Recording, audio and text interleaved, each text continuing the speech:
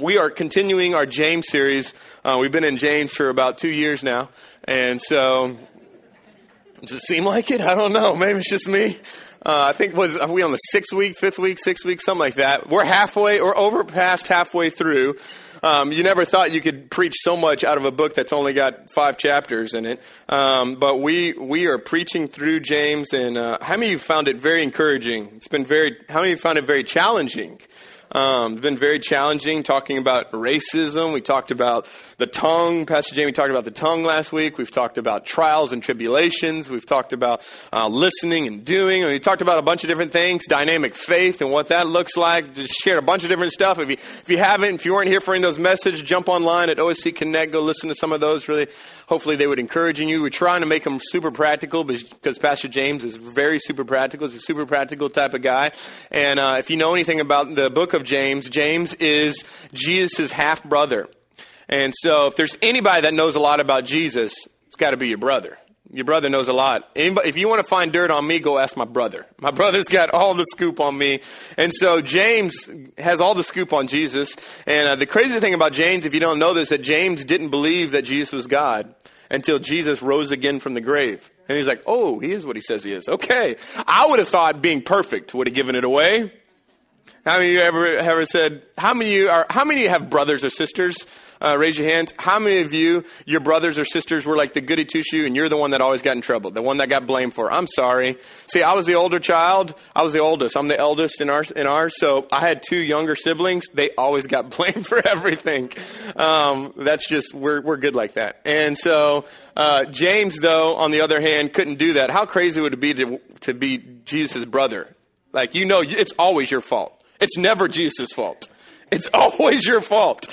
And so maybe James is just a little resentful. I don't know. But anyways, he wrote a book. It's only 5 chapters. I really like James because he writes short. But it's only 5 chapters. And we are in chapter 3, looking in verse 13 through 18 today. And we're talking about wisdom from above. If you got notes, you can kind of follow along. We're going to go through a number of scriptures, and we're going to share a bunch of just kind of different points. And man, my prayer today is that this is not really one of those just like very super warm feeling kind of messages. It's going to be very kind of challenging at times, and just kind of buckle your seatbelt just to kind of know it's not going to be just a real dynamic message. It's about wisdom and what that looks like in our lives. And so we're going to try to make it really practical because that's what wisdom is. But let's start reading together. And if you want to look on the screens, if you didn't, you bring your Bible. We got that provided for you. But James chapter 3, we're going to start in verse 13. And it says this: if you are wise in understanding God's ways, prove it by living an honorable life, doing good works with the what? What does it say? Okay, you might want to underline that. With humility that comes from what? What does it come from? It comes from wisdom. If you are wise, understanding God's ways, prove it by living an honorable life, doing good works with the humility that comes from wisdom. I love the beginning of this verse because it starts off with not a certainty, but kind of an uncertainty. If you are wise, meaning that you may not be. If you are wise. He starts out kind of with a very challenging remark. Now, I want to remind you of something. If you haven't been here for the past couple of weeks, probably Pastor Jamie shared this with you. If you haven't, then I'm going to share it to you. James is writing to Christians, okay? He's writing to brothers and sisters in Christ. So he's not talking to people that are far from God. He's talking to people that are in the church. That would be as if Pastor Jamie went and lived in another city and wrote a letter to you guys as the church. This is what James's letter is to a bunch of churches. And so he's telling them, if you are wise in understanding God's way, prove it with an honorable life, doing good works with the humility that comes from wisdom. So here's the question. I posted it on my Facebook yesterday, kind of prepping for this, and I was interested to see what kind of responses I would get. And the question that I asked yesterday on Facebook as I was preparing for this message was, who's the wisest person you know, and what made them wise? Think about this for a minute. We're not going to do kind of a congregational answer here, but think about who is the wisest person you know. Could have been a father, a grandfather, could have been somebody, a teacher, could have been somebody. But what was it that made them wise? Let me give you some answers that I got actually on Facebook yesterday. A couple of people said that their fathers were. And they said the reason that they were wise, one person said the reason they were wise was because they were slow to speak. And when they spoke, what they said, people listened to it. Any of y'all have had people like that? They don't speak a lot, but when they do speak, they speak with some weight. Another person said that this was their father-in-law because they weren't reactive. They were always very slow to even getting angry. They didn't react to things quickly. Another one said that it was their mother. They said because life wasn't always about money, it was more about people. And for them, they thought this person was wise because they realized that life is not about money and things and possessions. It's about people. Can I get an amen on that one? Another one said that it was a relative of theirs because they could fix anything. They could fix broken faucets and they could fix broken hearts. They had a person that could fix anything. How many know a MacGyver like that? Can fix anything. Just a person that could fix anything. And they thought, hey, they were really wise. My mom also actually chimed in on it because that's what moms do. And because they're wise. And she said that her grandfather was the wisest person she knew. And that was because he was very wise with things. And one of the things that she remembered him saying was, never loan out money you're not able to lose. That's pretty wise, huh? Never loan out money you're not able to lose. Because when you loan out money, you never know if you're going to get it back. So never loan out money. That's pretty wise, probably a wise statement. Now, most of the time, though, when we think of wisdom, we think of somebody that's super smart. We think of somebody who knows a lot. Maybe like a MacGyver that just knows a lot of stuff, knows how to do a lot of stuff. Just is very maybe well educated, maybe has a college degree, whatever it is. But a lot of times when we think of wisdom, we think of knowledge. But I want to walk you through how they're different. They're not the same. Because here's the deal. You can have knowledge and not have wisdom. And you can have wisdom, but you have to have knowledge. So you can have knowledge, but not be wise. How many know, you don't have to raise your hand, but how many know somebody who's very smart, but not too wise? But here's the deal. You can't be wise and not have knowledge, though. Because wisdom and knowledge work hand in hand, but they're different. Let me give you some things here. If you want to write these things down, you can. I'm going to kind of go through them a little quick, but I want to show you the comparison between wisdom and knowledge. Knowledge isn't bad. Let me just say this. Knowledge is not bad. You go and get an education, get it. Okay, get what you can get. It's not bad at all. I just want to say it's not enough. Okay? It's not enough. You can have knowledge and not be wise because knowledge is about the head, where wisdom is about the heart. Let me give you a couple comparisons here. Knowledge is knowing truth. Wisdom is knowing what to do with it. Knowledge is theoretical, where wisdom is practical. Knowledge fills your mind, where wisdom guides your life. Knowledge is truthful. Wisdom is useful. Knowledge provides information, where wisdom provides transformation. Knowledge tells you what to believe, and wisdom tells you how to behave. If you're trying to write all these things down, I'll post them tonight on my Facebook for you, okay? Don't worry. We'll walk through these for you. Don't worry about it. But knowledge tells you what to believe. Wisdom tells you how to behave. You can have knowledge without wisdom, but you can't have wisdom without knowledge. So let's take some notes here, okay? If you got your notes. Wisdom is, number one, practical. It's very practical. Come on, let's be honest. It's no good reading a book on nutrition and food and health if you're not going to eat healthy. Right? Right? Okay. It's no good to go read a book on financial planning and wisdom and how to do savings and mutual funds and how to be a wise spender and how to be a wise saver. It's no good reading and studying and researching all that if you're not going to make a budget. Okay? That's pretty stupid, isn't it? I mean, for you to go and spend all the time learning all this stuff, but to not actually do any of it, that's the difference between knowledge and wisdom. Knowledge will tell you something. Wisdom shows you how you're supposed to learn. Wisdom shows you, if you go and you actually look in James chapter 1, we kind of skimmed over it because we knew we were going to be preaching this message. But James chapter 1 talks a lot about wisdom, actually. And it talks about it in relations to James 1, 2, 3, and 4, where it talks about trials and suffering. And after, when it comes out of trials and suffering, it says, if you need wisdom, ask God. Meaning, when you go through a trial, guess what you're going to need? Wisdom. You're going to need wisdom. So a wisdom helps you even to be able to navigate through a trial and a suffering and a hardship. It works with you through that. It shows you how to be more like Jesus. Wisdom helps you collect information and then helps you to begin to develop a plan on how you're going to obey Jesus in this. So wisdom for you in this message would be, I'm going to collect all this information that Pastor Josh is going to give you and all the stuff that we're going to take notes on. But then the wisdom part of it is then how am I going to actually apply this to my life? The wisdom side of it is the application, the transformation side of it. Y'all see with me? There's a difference between knowledge and there's a difference between wisdom. So wisdom is very practical. Number 2, wisdom is shown by your life. James chapter 3 verse 13 says, you prove wisdom by living an honorable life and doing good works with the humility that comes from wisdom. It comes from wisdom.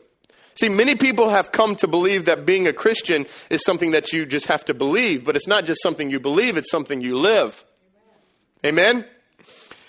God's word takes this whole thing to a new level by saying that true wisdom is shown by good life and good deeds.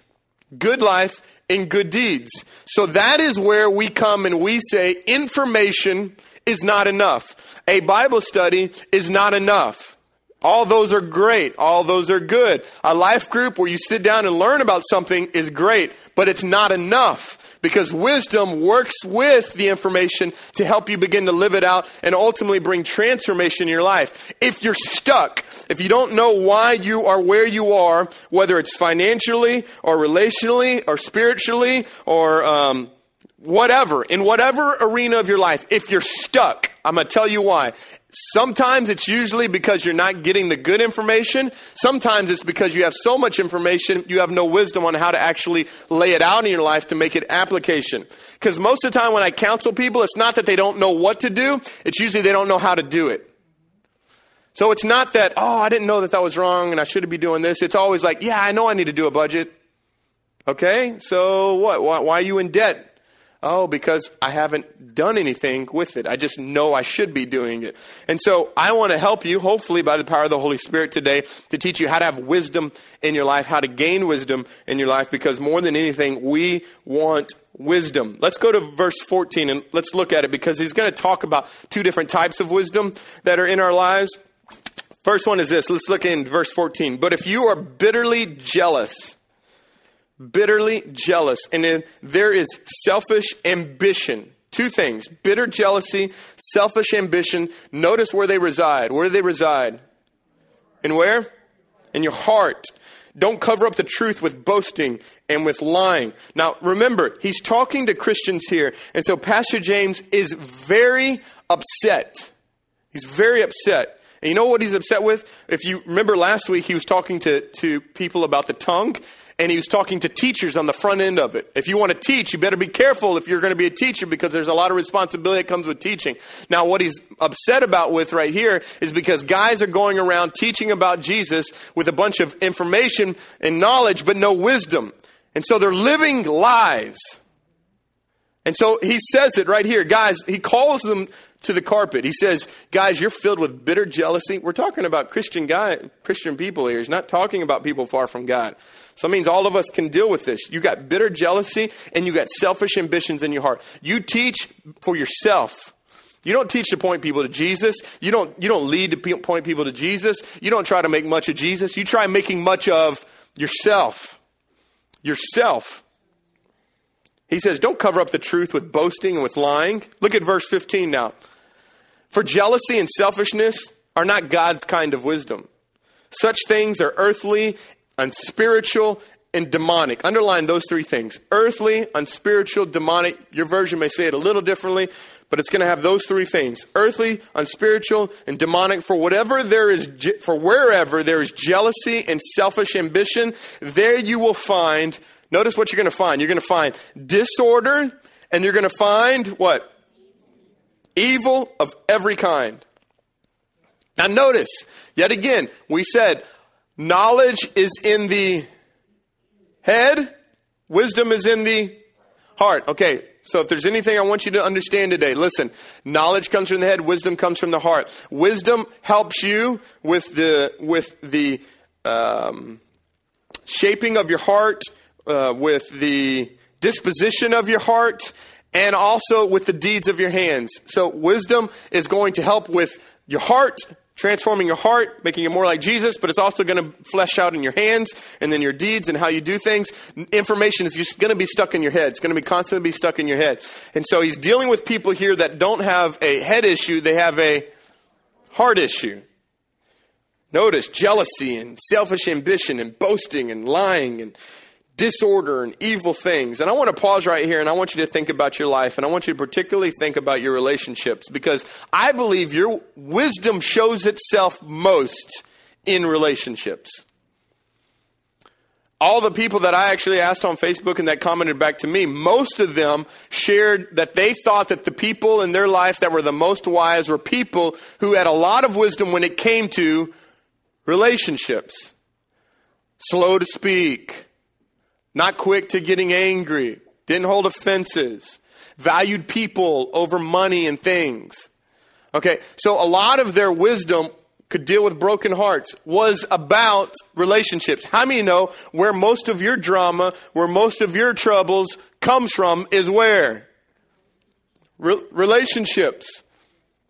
You're sitting by someone who you've probably had struggles with. Okay? Maybe you're currently still having struggles with. I don't know. Don't elbow them. But we all have relational struggles. How many have been married more than 6 days? Okay? It's all peaches and cream, isn't it? All right? I remember when we sat down with marriage counseling with a counselor for our premarital counseling. Lindsay and I sat there, and the guy says, when y'all fight, how do you deal with your fighting? And we looked at him and said, fight? And she was like, we don't fight? And he looked at us and he said, just wait. And then we got married, and we just heavily discussed things. And then we had children. And then we fought. Especially when you have 3.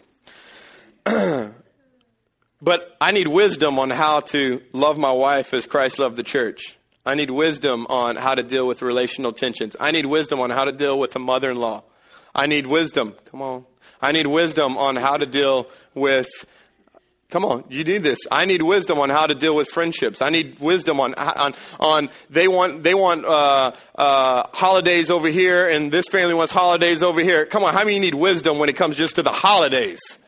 I need wisdom. It's relationships. It's relational drama. It's just stuff that goes on, and we need wisdom. Knowledge isn't going to help you there, and it's a heart issue more than it is a head issue. And Jesus is going to talk, or actually Pastor James is going to talk about 2 different types of wisdom, earthly wisdom and then godly wisdom. 2 different types that we're looking at here. And more today, people, even especially Christians, and it's the saddest thing, are embracing earthly wisdom.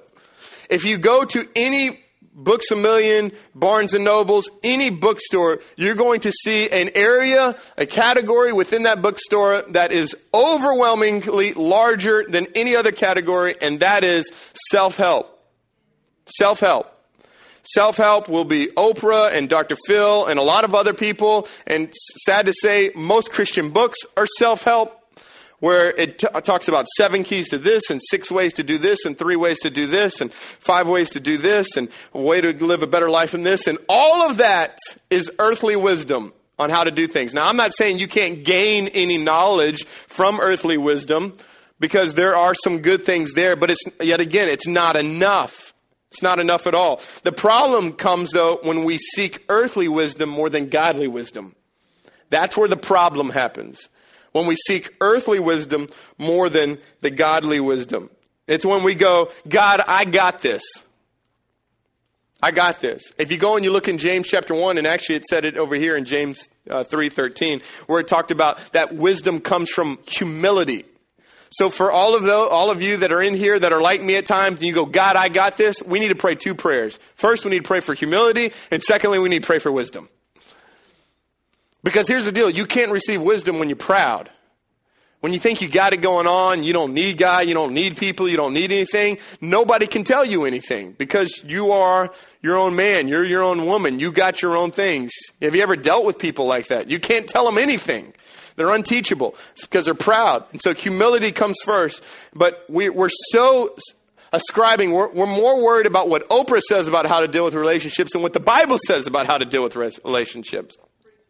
Okay, so we are consumed with earthly wisdom, and you got to be really careful with it because he's going to actually define earthly wisdom into 3 things. Let's take some notes here. The first thing of earthly wisdom is that it's worldly. It's worldly. Come on, how many of you can't watch the news without it being filled with negativity and fear? Constantly being afraid. One of the things that Lindsay and we used to have DirecTV for the first 9 years of our marriage, and we don't have it anymore, but when we did, one of the things that I just told Lindsay was, listen, you go through all the 650 channels we got on this thing, and whatever channels in here that you feel like we shouldn't be watching or that our boys shouldn't be watching, and I gave couples that I knew that I shouldn't watch, I said, you just block them all. And she went and she put a passcode on all of them, and I still don't know what it was to this day, and she blocked off a bunch of channels. And she just went in and blocked them all out because I knew the influence of those channels on my soul and my heart, my boys, and even on her was going to be detrimental to our family. And so I'm going to tell you right now, earthly wisdom and earthly influence can radically impact your walk with the Lord. And I'm going to give you a warning as one of your pastors that you need to be careful how much you're letting in, and you need to guard your heart and your mind and your eyes and your ears, because if you're around it long enough, you will begin to believe it. I'm telling you, you will begin to believe what the news says. You'll begin to believe what earthly wisdom says on how to deal with things and how to deal with your relationship and how to deal with your man. Listen, you can go to the Bible to deal with your man. Don't go to anybody else, okay? Especially most of the talk shows. Don't. Most of those people have been divorced 4 times, and you're going to ask them how to deal with your relationship? It's earthly wisdom. It's worldly. It's worldly. It's a totally different system. Look at 1 Corinthians chapter 1, verse 20. It says, so where does this leave the philosophers? Where does this leave the scholars? Where does this leave the world's brilliant debaters? God has made the wisdom of this world look what? Foolish. Come on, how many know when you're making an attempt to love Jesus and do what the Bible says, how many know you oftentimes look foolish? You give how much money away? Come on, anybody ever had that? You give what? You serve what? You do what? You stay at home with your wife instead of going out with the boys? You what? It seems foolish to them, but the truth is that God's ways is not the foolish ways. Their ways are the foolish ways. And you will have a marriage that will thrive and will not look foolish in the long haul. And so we have to understand that earthly wisdom is, number 1, it's worldly. Number 2, it's sensual. Part of the wisdom of this age is they subscribe to a philosophy that says if it feels good, do it. How many of you know you can really trust your feelings, right? Here's the deal. Let me show you how this works. The Bible has designed a worldview and a way for us to process things that goes this way. It goes think, feel, act. If you were to draw a concentric circle, so a circle and then a bigger circle and then a bigger circle, at the center of that circle would be think. Your mind, what you think about. Outside of that would be feel. It would be your heart and how you feel, your emotions. And then outside of that would be do, or your actions, or your hands.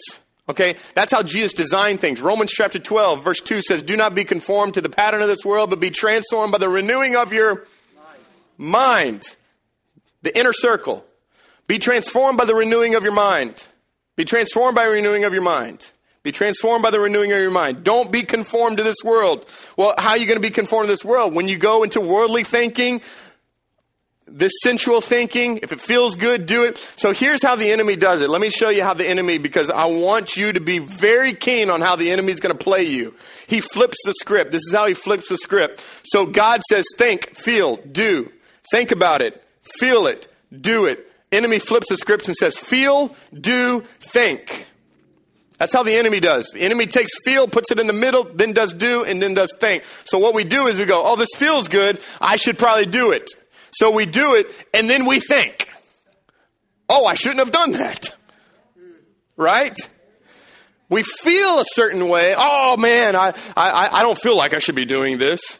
I don't feel like that's good for me. So we don't do it. And then we think, oh, man, I probably should have been doing that. Because so much of our lives is based off of how we feel. But how many know if you live your life based off your feelings, you're riding a roller coaster that will make you throw up? This is a roller coaster that you do not want to be on. It is crazy. It's all over the map. One day you're happy. The next day you're depressed. The next day you're sad. The next day you're doing good. The next day you're doing terrible. Feelings are all over the map, and that's why we say definitely don't judge your marriage based off of feelings. Don't judge any relationship based off of feelings, because your feelings will fail you. But God's word is consistent. The way you think is consistent. And so if we can change the way we think, we can change the way we feel. If we can change the way we feel, we'll change our actions.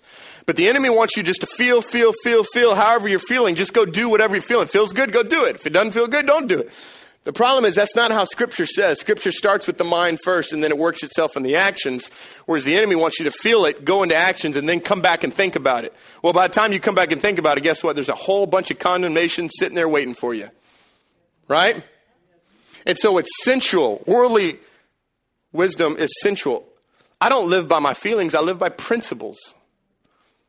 I live by principles. How do you know you got to do this with money? You can't live by your feelings like, oh, I just want it. That's why all those people who are in debt just wanted it. I tell people all the time, listen, if it's a certain amount of money, you should just step away and pray about it. Just pray about it. And if you come back and still feel like you're good with it, okay. But you need to step away for some times, because the feelings or the emotional of it will get us to go and do things that we don't need to do. How many know that your life before Jesus was made up by you living off of your feelings?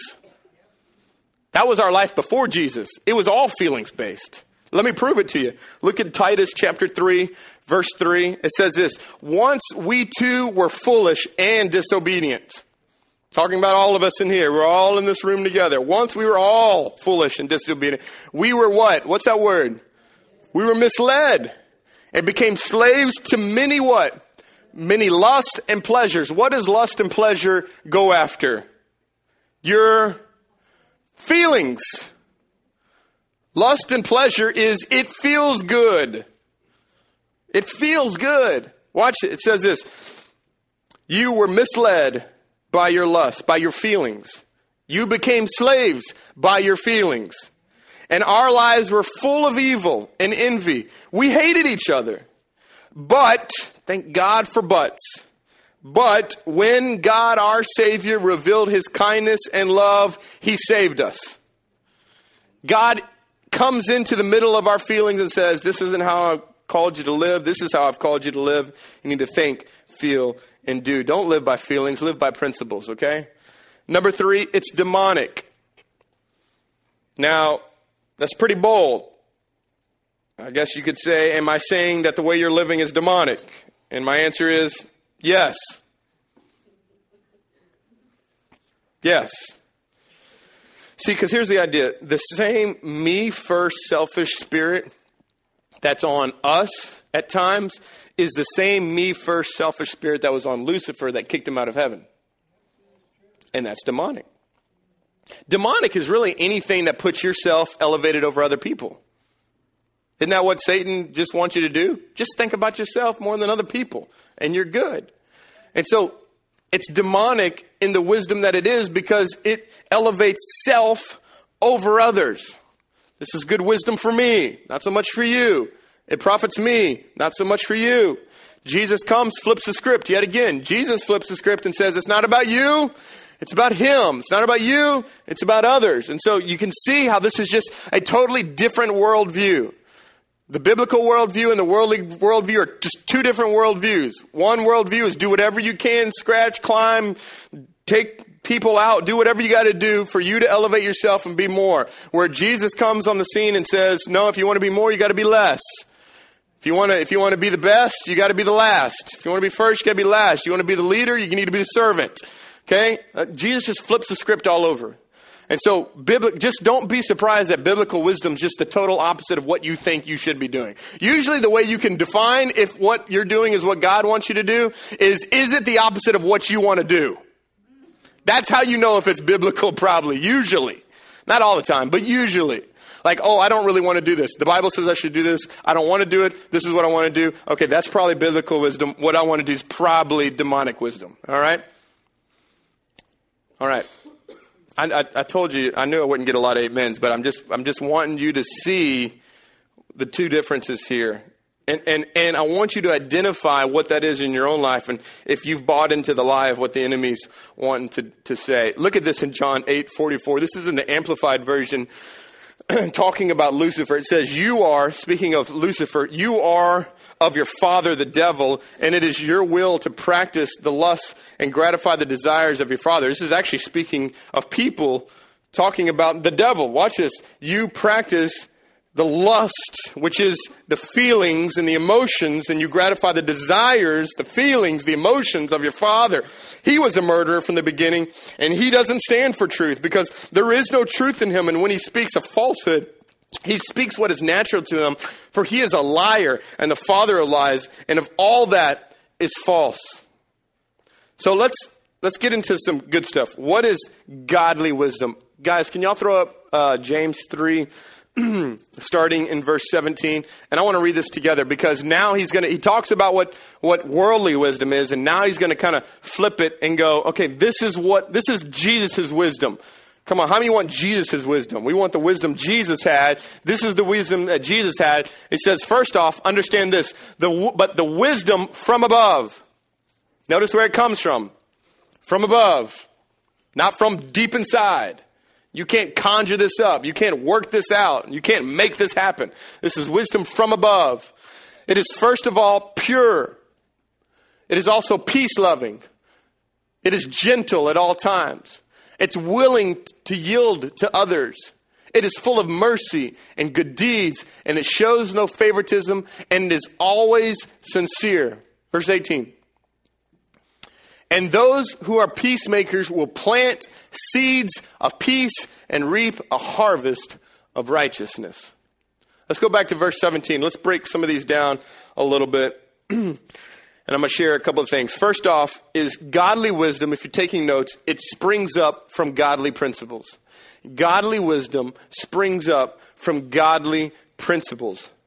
1 John 3:3 says, all who have this hope in him purify themselves just as he is pure. One of the first things that it talks about in James 3:17, it talks about that it's pure. It's pure. Now, it's not just specifically speaking of purity in holiness terms, which that is a great thing. And it's not speaking of perfection, okay? So when we think of pure, oftentimes we think of perfection. It's perfect. But Jesus isn't technically saying that you have to be perfect because he knows you're not going to be perfect, but he wants you to be pure because purity is so much more than just perfection. It's about integrity and it's about the motives of our heart. See, because purity is when we talk about somebody that's pure, we talk about somebody whose motives are pure. Their integrity and their motivation behind what they do is pure. Their desire to serve and to do things is out of a pure motive, not for selfish gain, but purity in heart. It's to be a person who walks with integrity. Look at Proverbs 10:9. It says, whoever walks in integrity walks securely, but whoever takes crooked paths will be found out. So when we be Christian men in the business world should be the most, they should have the most character when it comes to business dealings. We deal with integrity. We deal with character. We deal in truth. We don't try to do the car salesman thing and try to make something look better than it is, and then they drive it off the lot and the door falls off and like, oops, by the way, sorry. Okay, we tell people the way that it is, and we speak honorably. I love the story of my grandfather. My mom was saying that was one of her people that was wise. I knew my grandfather for 12 years. He died of a massive heart attack in a bank bathroom when I was 12. And one of the things that I knew about my grandfather, though, is that on all of his business cards, he had Matthew 6:33. If you know what Matthew 6:33 says, it says, seek first the kingdom of God and his righteousness, and all these things will be added unto you. Now, I'm not saying by any means you need to go put a scripture verse on your business card, but that's just the type of man that my grandfather was. He did everything ethically. He did everything with pure motives. He did everything to bless people. He was constantly looking to bless people, help people, and even in business. And even in business, he was ran over a lot of times. My grandfather's business could have been a multi-million dollar business, but because he did things with character, he got ran over, and part of his business was sold out from underneath him, and it just was a bad deal. But he always did things with high integrity, to the point that when he died and my grandmother went to go sell his business, my aunt and my grandmother were doing all the business dealings with these other corporations, and they constantly were coming here and telling them how much they appreciated how he dealt with business, because he was just a man of character. If he said it and he shook a hand, that's what it was. I mean, remember when a handshake was all you needed? You didn't have to do all this contract stuff. A man's word is a man's word. And for us as Christian men, a man's word should be a man's word. What we say is what we do. We need to be pure in motive. Number 2 is this. Godly wisdom, not only does it spring up with from godly principles, but it also springs up, it acts with godly motives. It acts with godly motives. Let's read this verse, Philippians chapter 2. I'll have them put it on the screen and we can kind of read this together. But this is Jesus right here. Jesus. Therefore, if you have any encouragement from being united with Christ, if any comfort from his love, if any common sharing in the Spirit, if any tenderness and compassion, then make my joy. Watch this. This is Paul writing to the Philippians. And he says, make my joy complete by being like-minded, having the same love, being in one spirit and of one mind. Do nothing out of selfish ambition or vain conceit. Rather, in what? Here's our word again. In humility, value others above yourselves, not looking to your own interest, but to the interest of others. In your relationship with one another, have the same, what is it again? What is it? Mindset as Christ. What's at the center of our core? What you think. Y'all seeing this? We can do a whole series on just your thought process, but we're not. Have the same mindset as Christ. Well, what is the same mindset of Christ? Humility, thinking of others, putting others first, putting others before ourselves. It acts with godly motives. Now look back in James chapter 3 in verse 17 and 18. He's going to begin to break out a recipe of what this looks like. What does this look like? What are all the recipes in godly wisdom? He's going to give a bunch of just kind of fruits of godly wisdom. This is what he's going to say if you're taking notes. Peace-loving. Peace-loving. Peace-loving. If you're the person who knows how to push others' buttons, you got to stop. There's a story I heard of a guy who knew how to push his wife's buttons. And one day they're driving by a farm with pigs and goats and cows, and he asks his wife, relatives of yours? And she responds, yes, in-laws. That's not peace-loving, just so you know. But that is a good comeback, though. That's really good. If your husband ever does it, actually you just say, pull over the car and you get out, and then I'll drive. But one of the qualities of wisdom is peace-loving. How many just love some peace? I don't know anybody who's like peace-hating. Peace-hating. Peace-loving. Love peace. Love peace. Mama's happy, everybody's happy. Kids happy, everybody's happy. Want peace in the house. Want to be a peace-loving people. But I can tell you sometimes, and I'm the pro at this. I just know where certain buttons are, and you just like to get close. I don't know if that's a gift that us husbands usually have, especially with our children and probably even with our wives.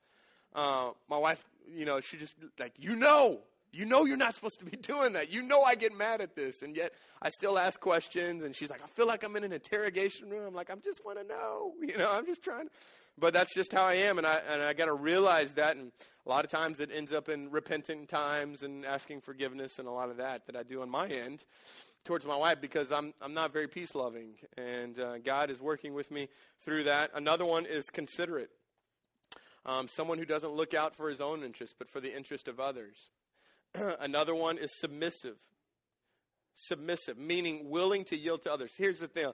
When we look at Scripture, most of us always, when we think of the word submit, we think of what? We think of what? Wife. We think of a wife. Because that's what's preached about all the time, right? If you actually go and you read the Scripture, it says to submit to everyone, and it's talking to everyone before that.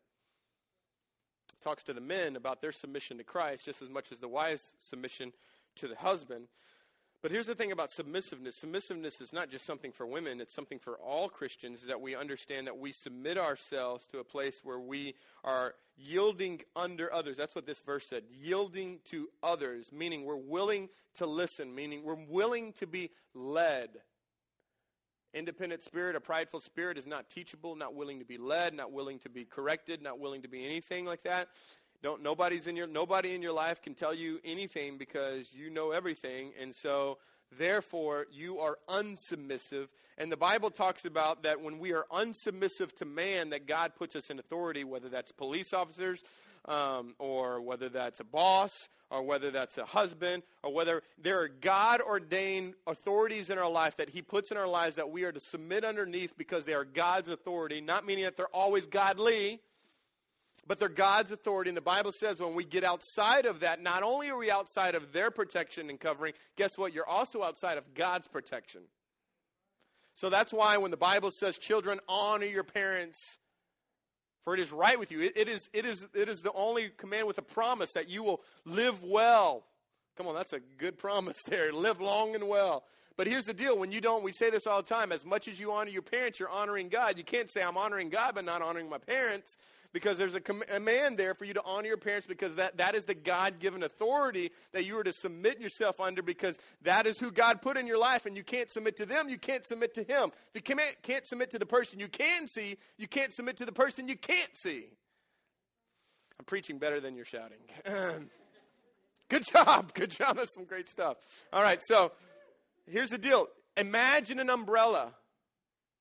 Unsubmitted people get outside of the umbrella.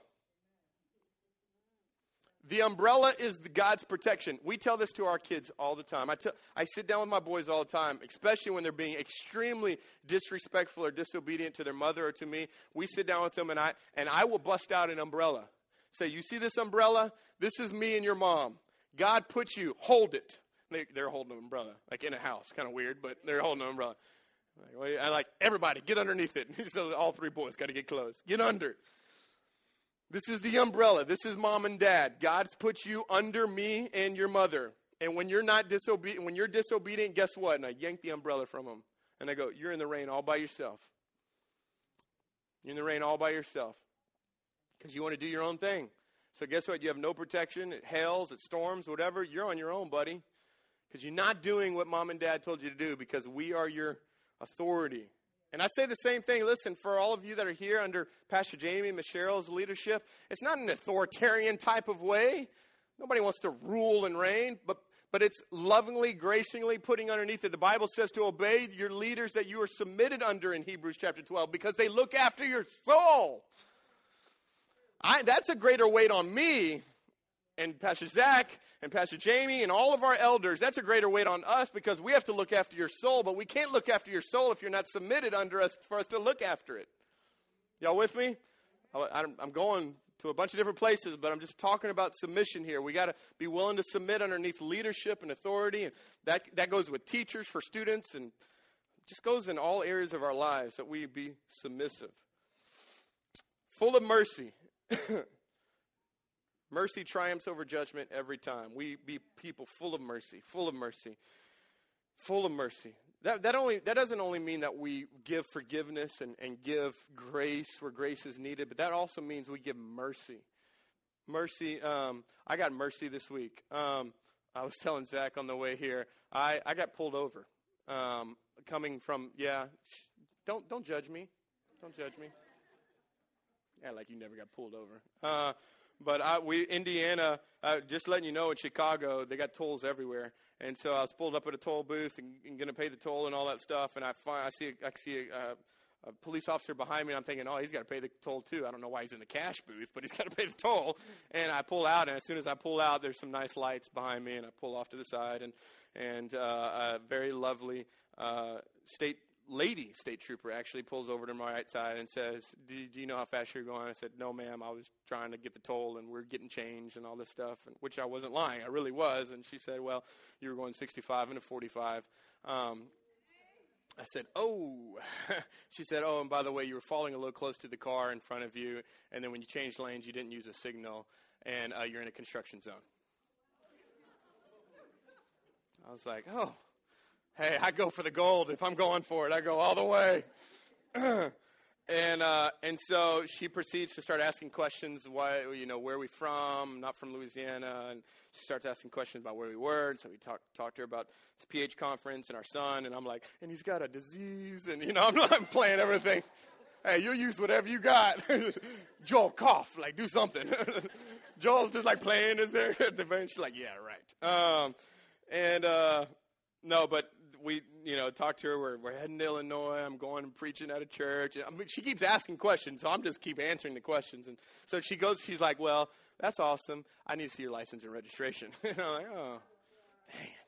And so she grabs it. She goes back to the car.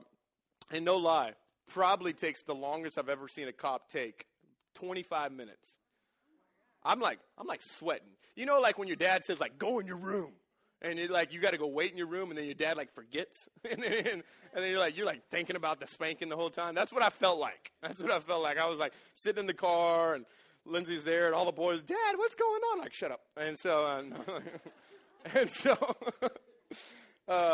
so anyway, she comes back, and she's got a ticket in her hand, and I'm like, man, this is gonna be ridiculous. I have 4 violations and all this stuff, and. So she comes back and she says, I need you to sign this. And so I sign it, and then she rips it off. She said, we have to give a ticket because of our state, but this is a warning.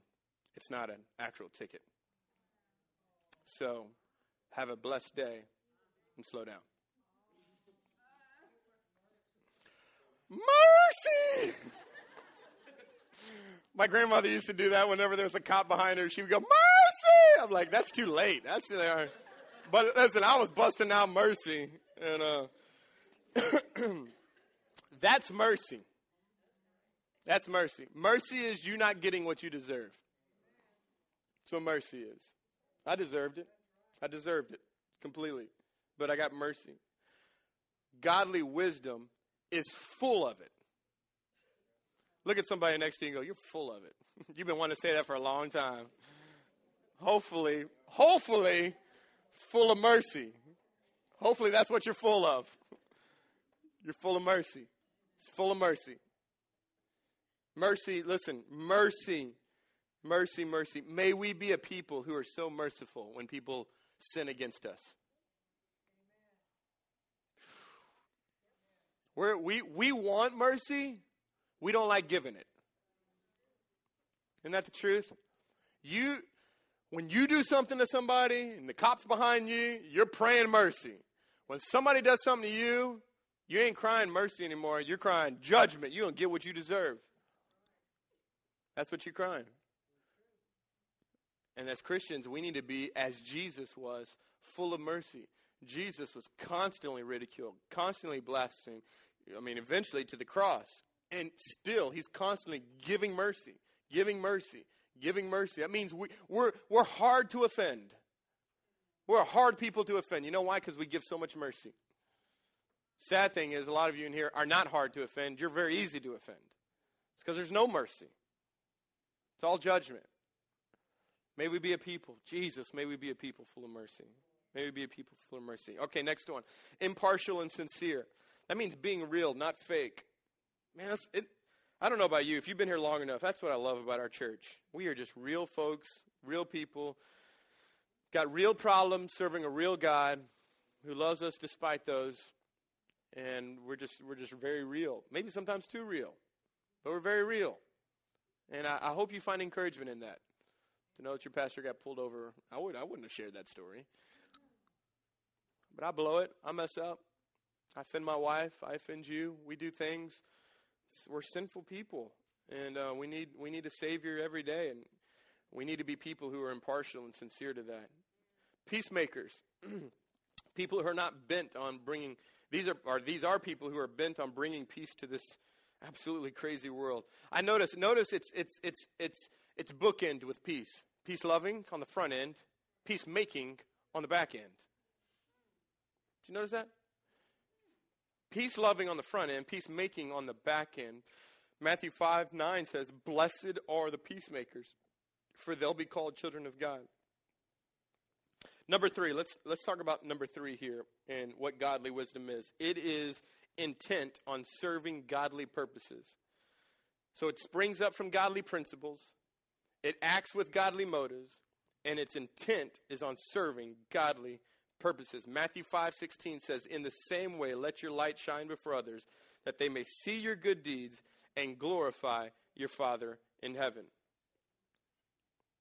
At some point in our life, we've got to get past our own interests, our own desires, our own wants, and we've got to start serving others on mission for what Jesus desired. Godly purposes. Wisdom is all about godly purposes. Remember, wisdom is not only the disposition of our heart, transforming our heart, but it's also the deeds of our hands. Okay, so you can't say, I have wisdom, and not have a changed heart with changed actions. Okay? Changed actions means I love God, God loves me, I love people. That's wisdom right there. Okay? That's wisdom. And let's wrap all this up. So how do we get it? How do we get it? How do we get the wisdom we need? James 1:5. Simple. Simple. Ask for it. Ask for it, and it'll be given to you. Ask for it. The wisest decision that you and I will ever make is asking God to come into our life. Asking God to be our Lord and to be our Savior. Remember, knowledge comes from education. Wisdom comes from God. It comes from above. Wisdom comes from above. And I'm going to tell you right now, we need wisdom in our life. We need wisdom in our homes. We need wisdom in our work. We need wisdom in our schools. We need wisdom in our church. Come on, how many know? Planting a third campus, we need some wisdom. We're trying to run these campuses, we need wisdom. We're trying to obey what God's called us to do, we need wisdom. You're trying to run your home, you need wisdom. If you got kids, you really need wisdom. If you got a wife, you need wisdom. If you don't have a wife, you still need a lot of wisdom. You need a husband, you need some wisdom. Okay, so we need wisdom. We need wisdom, and we need to ask God for it in humility. In humility, not in pride, in humility. God, we come before you. I don't know what to do. It's that simple. God, I don't know what to do. Help me. Help me. I don't know what to do with these kids. Help me. I don't know what to do with this situation. I don't know if I should take this job. Help me. Give me wisdom. Amen? Amen. Let me end tonight, and you guys can come up and play, but I want to end today with just praying this verse over you. This is the verses that I want to pray over you. It's Colossians 2:2-3. It says this, "My goal is that they may be encouraged in heart and united in love, so that they may have the full riches of complete understanding, in order that they may know the mystery of God, namely Christ, in whom are hidden are all the treasures of," come on, what? "All the treasures of wisdom and knowledge." You know where you find wisdom? Jesus. You know where you find your treasure? Jesus. You know where you find your joy? Jesus. You know where you find anything you need in life? Jesus. Jesus provides it, Jesus gives it, and he gives it freely to you and I. Thank God for that. Amen. Let me pray over you. Father, I love you. God, thank you so much for your word today. Thank you for giving us freely wisdom. You just ask us to ask you for it. Because you know, God, that it takes humility to ask for something. It takes humility. So, God, I pray that we would be a humble people. We would be a humble people. And that by the Holy Spirit, that you would give us the wisdom that we need in our daily life, God. That it would transform us. that it would be practical. God, that it would help us to create plans and strategies within our lives. That it would be pure, that it would be full of mercy, God, that we would be considerate of others, that we would elevate others above ourselves. We would elevate our wives and our husbands and our children above ourselves. God, that we would seek first your kingdom and your righteousness. God, and we trust you. God, we know that your ways are better than our ways. God, your thoughts are higher than our thoughts. And we thank you for that. Thank you for Jesus. Thank you that in him we can find all things, find life and peace and godliness, and we can find more than anything, wisdom. May we be a people who ask for it in Jesus' name. And everyone said, amen.